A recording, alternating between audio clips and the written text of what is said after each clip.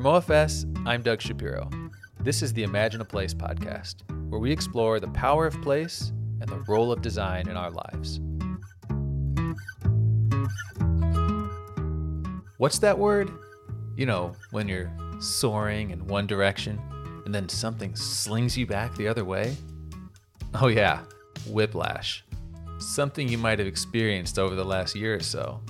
It's been one full year since I spoke with Angie Lee in our first Imagine a Place episode, and I wanted to reconnect with her for the same reason that we did the very first time. She, more than anyone I know, has a passion for the responsibility of a designer in this world, and Angie has a way of not only helping us understand our world today, but helping us understand how we understand.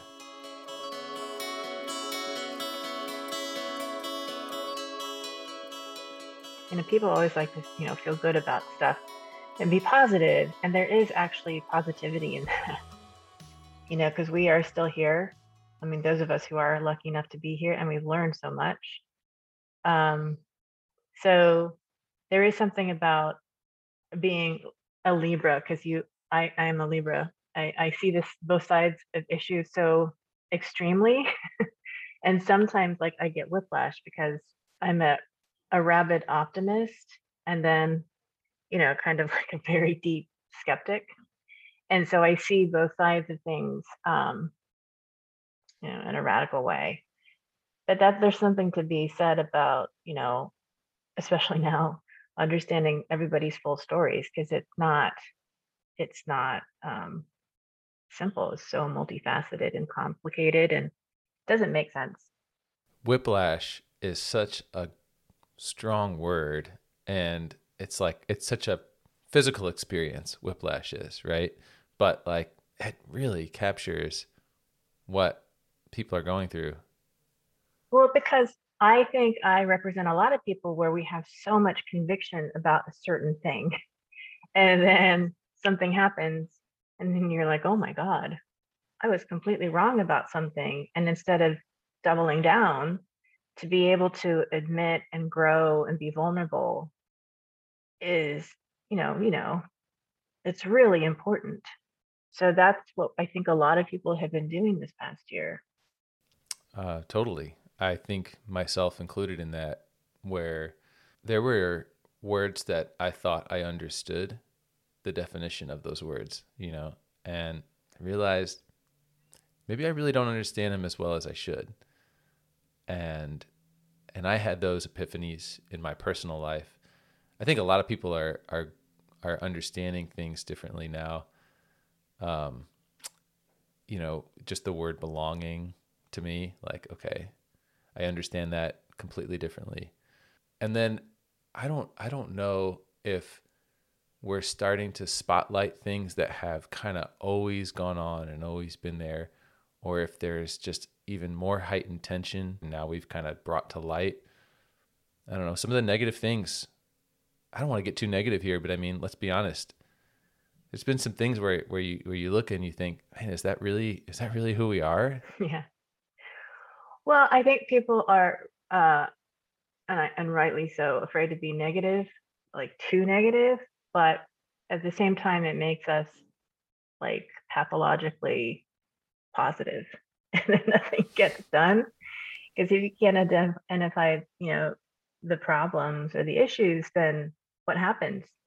Pretty much nothing. We just tell ourselves what we need to survive, to feel, like we're doing the right thing, which is really important.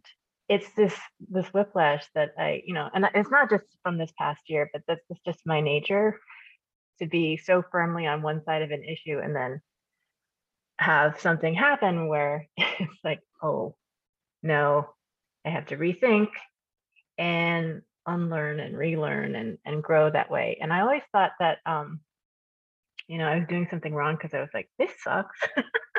There's got to be a better way. So wait, be specific. Were there multiple times that happened? And then can you even, pinpoint those moments and what they were about? Yeah. I can. You haven't started recording, have you? I'm recording. But Look, I'm everything fine. goes out. What you will get to review everything, and we'll get to edit and do all that stuff. um, okay, this is actually, I am talking about this more openly. So let me start with this one. Being a poster child for the model minority myth is something that I fully understand now. And Doug, I'm 51. I grew up in Kansas, as you know. I immigrated when I was 2. I knew that there was this like positive, quote unquote, bias about Asians in America being hardworking and straight A students and et cetera.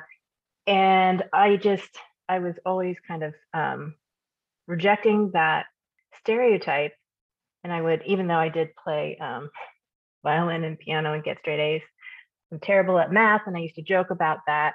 I used to joke about having a tiger mom, um, and accepting a lot of those, really not wonderful experiences and turning them into something that was comfortable for people to accept so that I could fit in.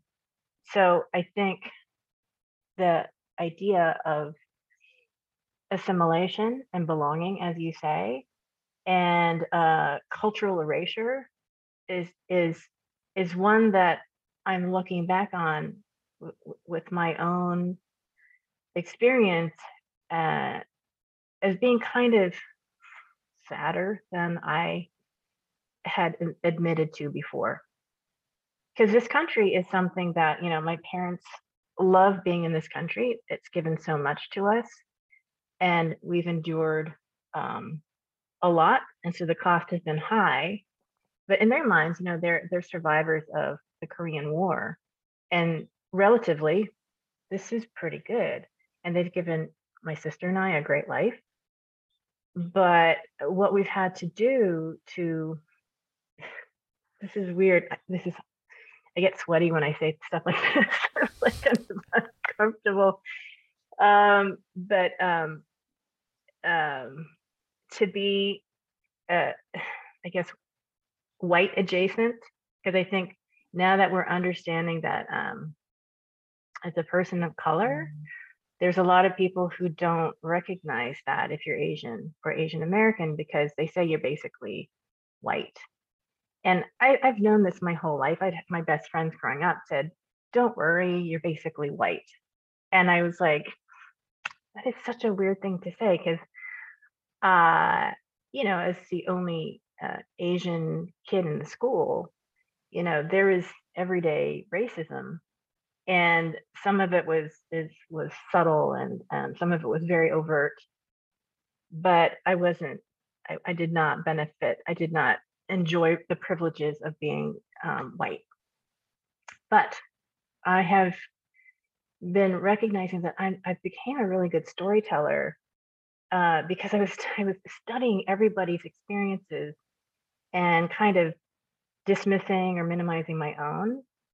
Mm. But it made me practice, those empathy muscles and really understanding other people's points of view because I imagined being everybody else but me. And that was a way that I learned how to reference the same jokes and anecdotes and music and movies, which, of course, in the 70s um, had zero representation for somebody who looked like me.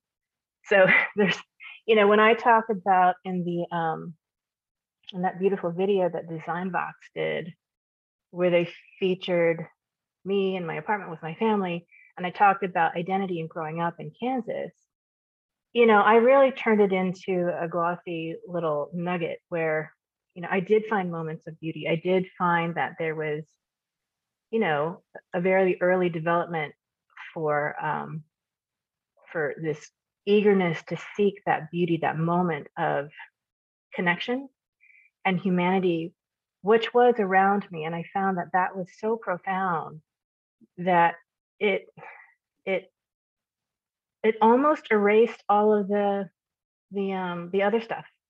that I wish I Hmm. didn't have to experience, but so many people in this country do.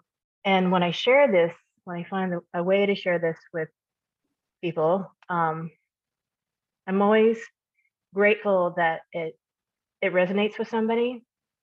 And you know, I am, my parents the same, are the same with this this kind of toxic positivity. They never want to admit that they're going through something that's not wonderful, and they always kind of taught that to my sister and I.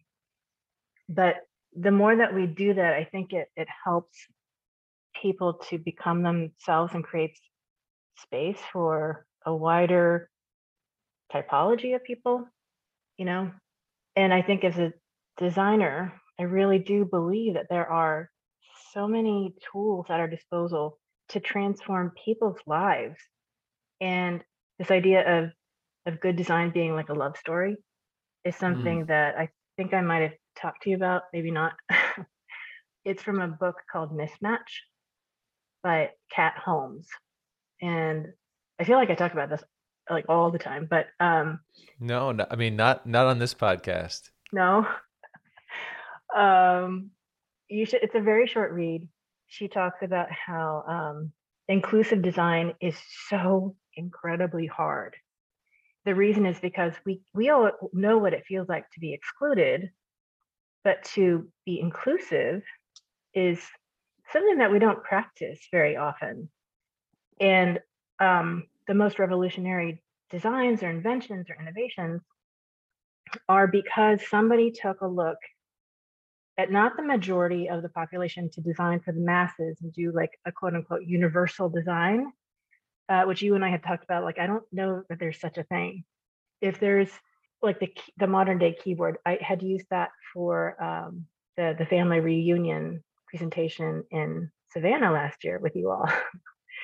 And the modern day keyboard is born from this Italian inventor who was trying to help his love interest, Countess Carolina or something like that, and she was losing her sight. And so they created this doodad, this mechanism that pressed, keys into carbon paper so that she could continue writing to him in private. And it was this weird looking ball of letters, and you press the thing down into the paper that kind of wraps the receiving substrate underneath. And that's what the modern day keyboard evolved from. But it was just a single problem for somebody that was in need. you know then from that, so many things came out of it that applied for everybody, that was useful for everybody. And then in the book kind of points, the curb cut, the sippy straw, on the touch screen. So these are all love stories for family members or somebody that they really care about, but like a single full understanding of you know somebody's complete experience in existence can generate so much inclusivity, even though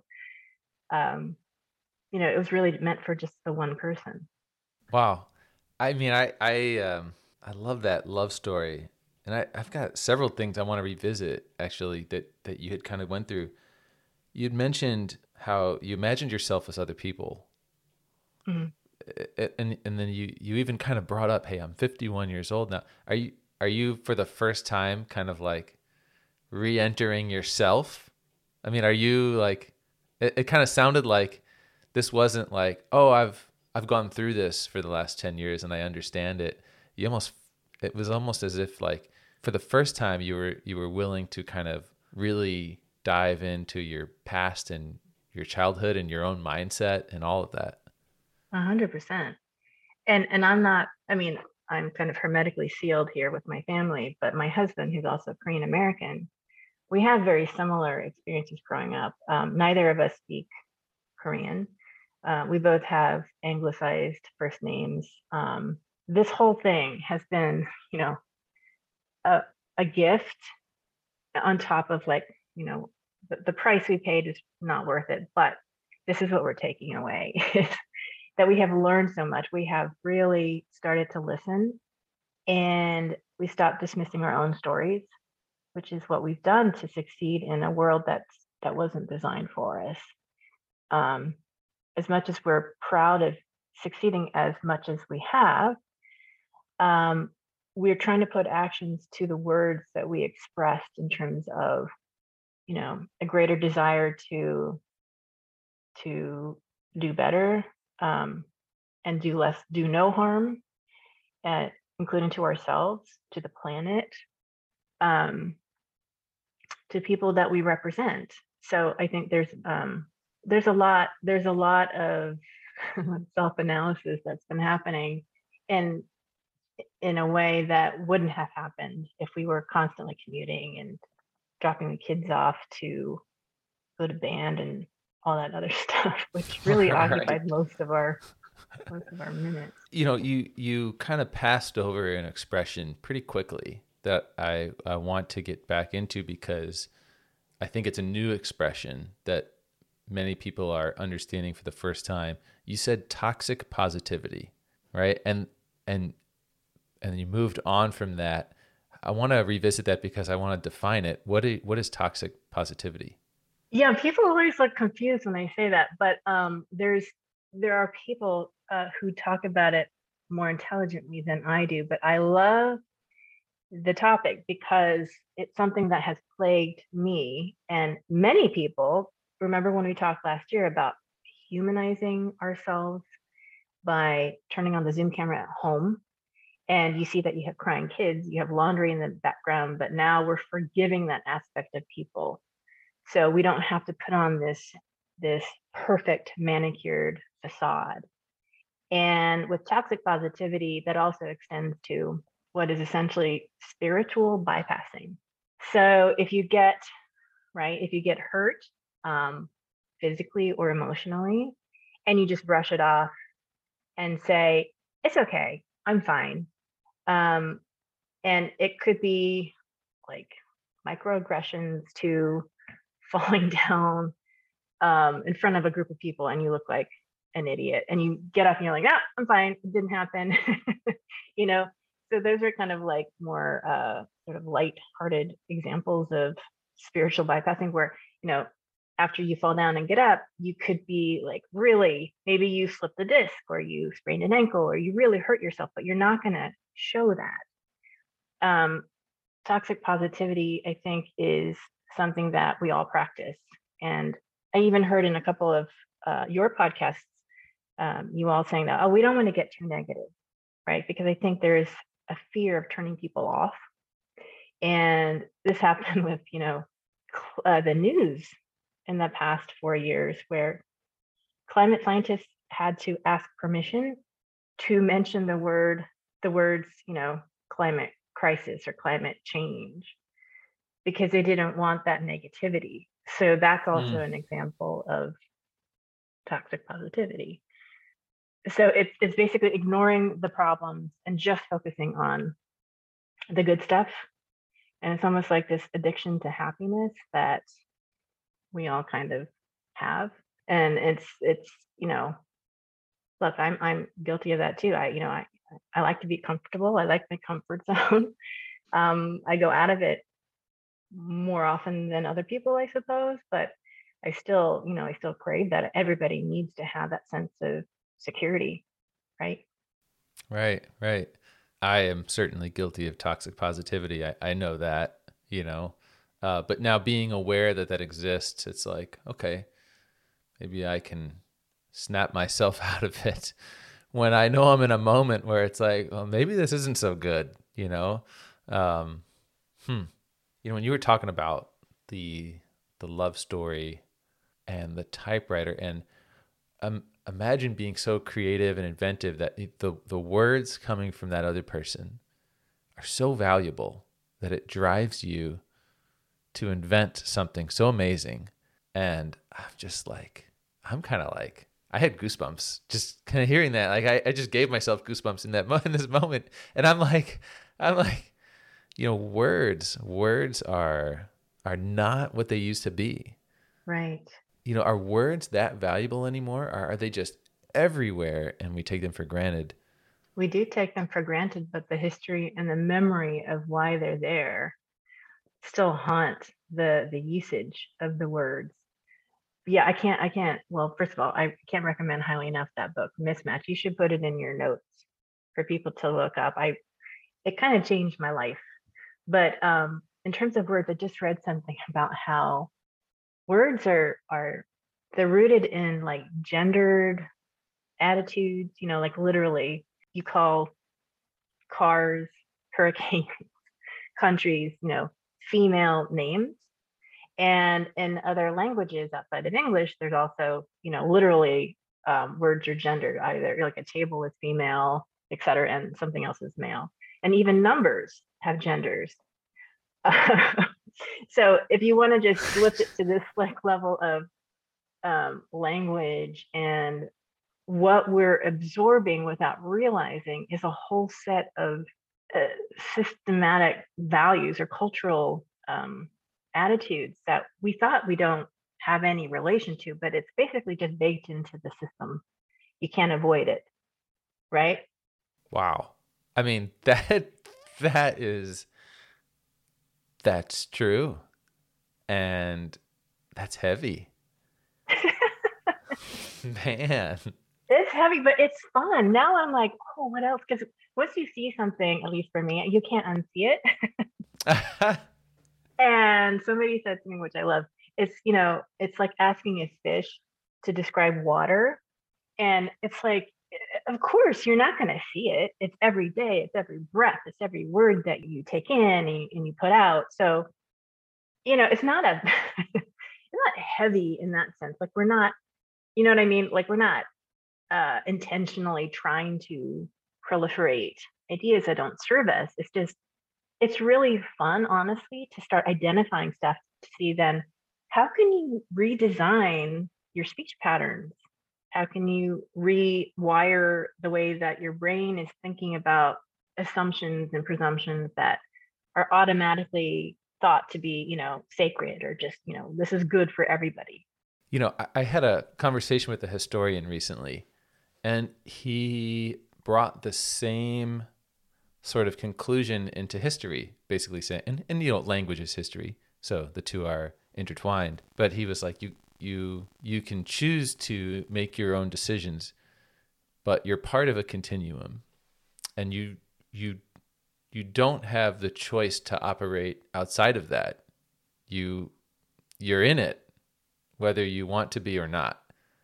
It's always around you. And it was just really interesting to kind of think that, like as much as we love to, carve our own world around us, it's like there's only so much that you can carve. There's a whole lot going on, or that went on, that has really put into play and will end up informing the decisions you make and the feelings you have and all of that. It's crazy. It is crazy. I just it also is kind of reassuring to know that you're connected to so much, because I think too often we just feel like we're alone and isolated and the only one who ever experienced a thing. And to know that that's just not true is, for me at least, it's very comforting, even if it's not like an awesome experience, to know that other people are going through stuff, bad stuff as well as the good stuff. I mean, it's profound. I mean, it really helps me get through, some bad days. It's almost like this is going to sound really silly, but like if you met somebody who was exactly you. I mean, they grew up in the same, the exact same replica of a town, played the piano, did the violin, got straight A's, became an interior designer, moved to New York, all of this, right? If you met that person, would you be really interested in them? Like, would you be asking them a bunch of questions? Or would they bore you because it's already you? You know what I mean? It's like, I wonder how I would be if I met me, Well, I know. I have an answer for that. I mean, if you ever meet my husband, you'll know that I don't think I would do well with my doppelganger. I would be like bored to tears. And, I'm introverted. He's like hyper extroverted. And my son also, it's funny because he started high school, um, when nobody was going to school. So he hasn't really met any of his classmates yet without a mask. And he's gone, he's gotten into an art school. He's in high school. And during the tour, he's like, oh my God, this is like somebody crawled into my head and made my dreams come true. Like all these like weirdo kids that are super creative. They love comic books and superheroes. But now he's discovering that everybody's an introvert like him. And he's like, this is kind of awful. Like, I need an extrovert to come and draw me out because, like, I'm not going to make the first move. So it's even harder in that whole culture to make friends because everybody's got their cameras off. They're really shy. They're really quiet. And I was like, yeah, you really do need diversity in so many different ways. That's interesting. That's interesting. So a dinner table full of Angie Lees would be pretty quiet, is what you're saying. It would be very quiet. I mean, eventually, maybe after like a bottle of wine, maybe you start opening. But you see all my friends, we used to, go to all these industry junkets and, Oh yeah. I think a lot of my friends are very extroverted. Yeah, I tend to see it. It's actually, I tend to see the extremes in our industry. I really do. I see both ends. I've been kind of hanging on to some of the things you said. Like in the beginning, I'm like, ooh, Whiplash. Like that might be a great title for the episode. And now I'm kind of thinking more like love story. Either way, they evoke so much emotion. Absolutely. Because no, it is Whiplash from, being in a love story and then being in um, a ghost story, like a scary story. Do you know what I'm saying? So I think Yeah. I don't know how much time we have, but there's this whole duality of existing in alternate realities. Do you know what I mean? So there's I totally do. I totally do. and this gets into territory that I have no idea how to intelligently discuss, but my son's obsessed with alternate realities. He watches Flash and this guy can run at the speed of light, and when he does that, he runs faster than the speed of light. He can change the space-time continuum. And this relates to, I know you're like looking at me like I'm No, bonkers. I'm equally fascinated. So there you go.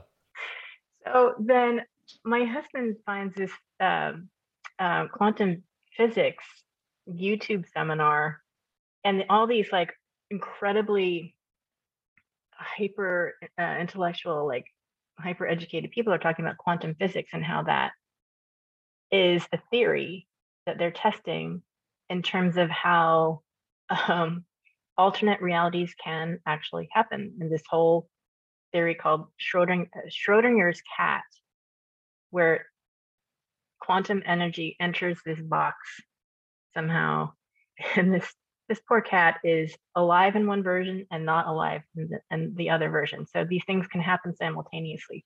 I don't know what this means. I don't know how they got to that conclusion. I don't understand quantum physics, but these guys seem legitimate and like really like 1,000 times smarter than me. And what I took away from that was like, yes, that is the whiplash that, I mean, I'm like applying it to my own Libra-ness because Right. I always feel like I'm if the scales are going up and down, I'm like riding those scales like violently up and down, getting the whiplash, feeling the love and the hate and all that stuff. And I don't know, maybe there's a nice way to tie that up with a bow because at the end of Jojo Rabbit, which is one of my favorite movies, there's this poem by Rilke. And it goes something like, let everything happen to you, beauty and terror, nothing is permanent. So there's a longer version of this, which is about, coming into existence and just remembering what a gift it is to be alive. That's amazing. I will watch Jojo Rabbit. I don't know it, but I will watch it. That's a pretty strong statement. Beauty and terror, nothing is permanent. Experience everything. So beautiful. It really helps me. Yeah, I can imagine just that statement. Here's a question I have for you. And this is kind of a weird question because it's a question about questions. But what questions do you have that you want answered? Like, what is it?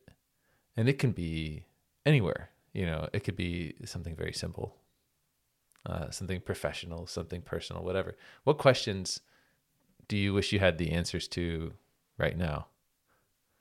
Oh my God. So I think I am ready for that question because I've been thinking about the rules of the game. So in school, somebody told me, a professor was kind of like amused at my intolerance of classical architecture. I was like, I'm a modernist. Excuse me, I'm not going to design this nonsense. It's whatever, frivolous. And I was being such an a-hole. He goes, well, you got to learn the rules to break the rules. I was like, oh, okay. That sounds a lot better now. Yeah, I was like, okay, I'll do it. And I always loved that, but it just never worked. It doesn't work out all the time. If you want to really do something with that aphorism or whatever that qualifies as, I've been saying this instead. I want to learn the rules, what they really are, not to break the rules, but to change the game. So what I'm learning as I get, older, is that there are rules that people need to know. I'm trying to arm my kids. I mean, this is like a selfish thing. I'm trying to arm my kids with knowledge that they're going to be able to use when they go out into the world. I think it's really important to know what the game actually is. Like, what does success really mean? What are we trying to do? Why are we trying to build and expand and grow just automatically? So there's a whole, I think the second half of my career is going to be exploring how to change the game. I want to know what the real rules are. Wow, what a great question. I like that. It's not about knowing the rules to break the rules. When you say change the game, we can go deep into game, just that word, change the game. I don't know how literal you're going, or if you're just kind of like, change the game is kind of like a phrase that you can use that means like, change the narrative or something like that. But the game is like, people, do you win a game? Right. Is a game something that you win or? Well, absolutely. I mean, it has multiple layers. So if you look at it, people are actually thinking of this as a win-lose situation. They're trying to pick winners and losers.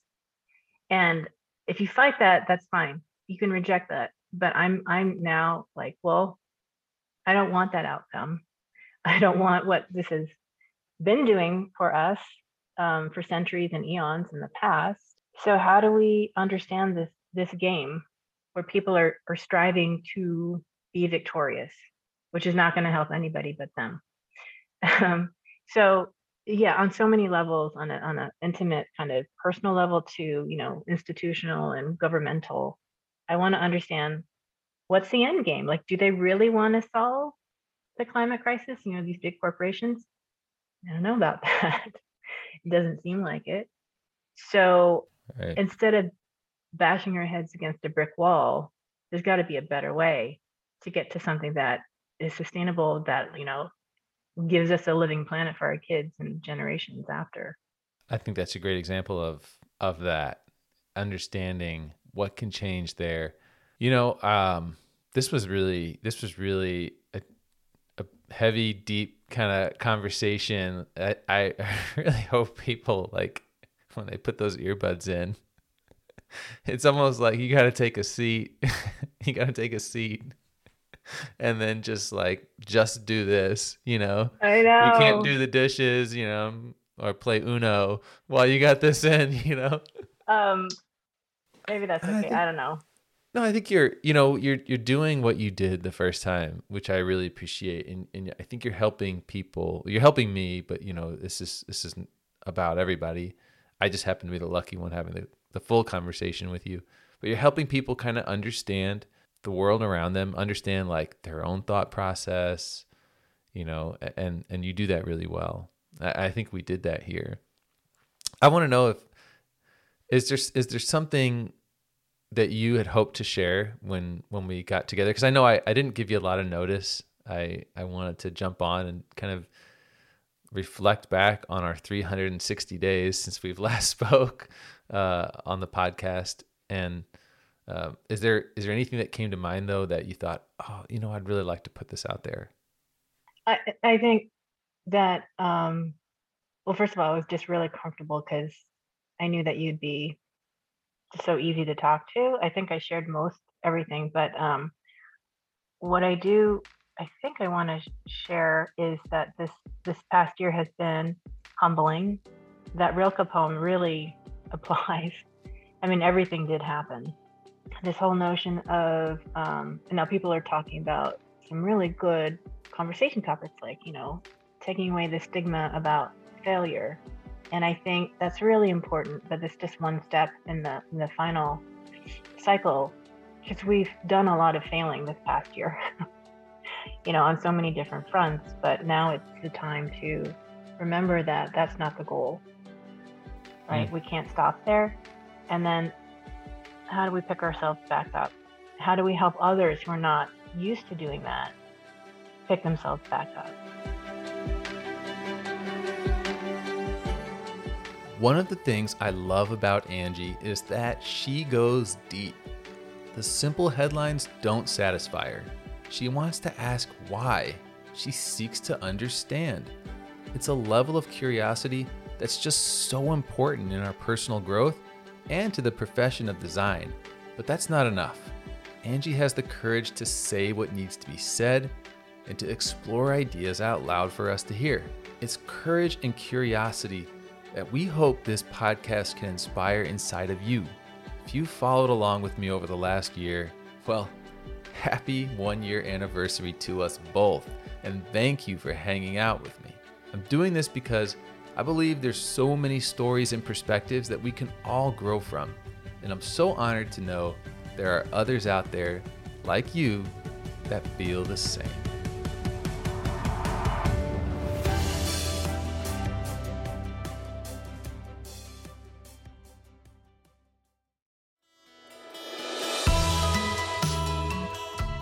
If you enjoyed today's episode, we would really appreciate a rating and review on Apple Podcasts or wherever you're listening. To discover more design stories, visit us at ofs.com/imagineaplace.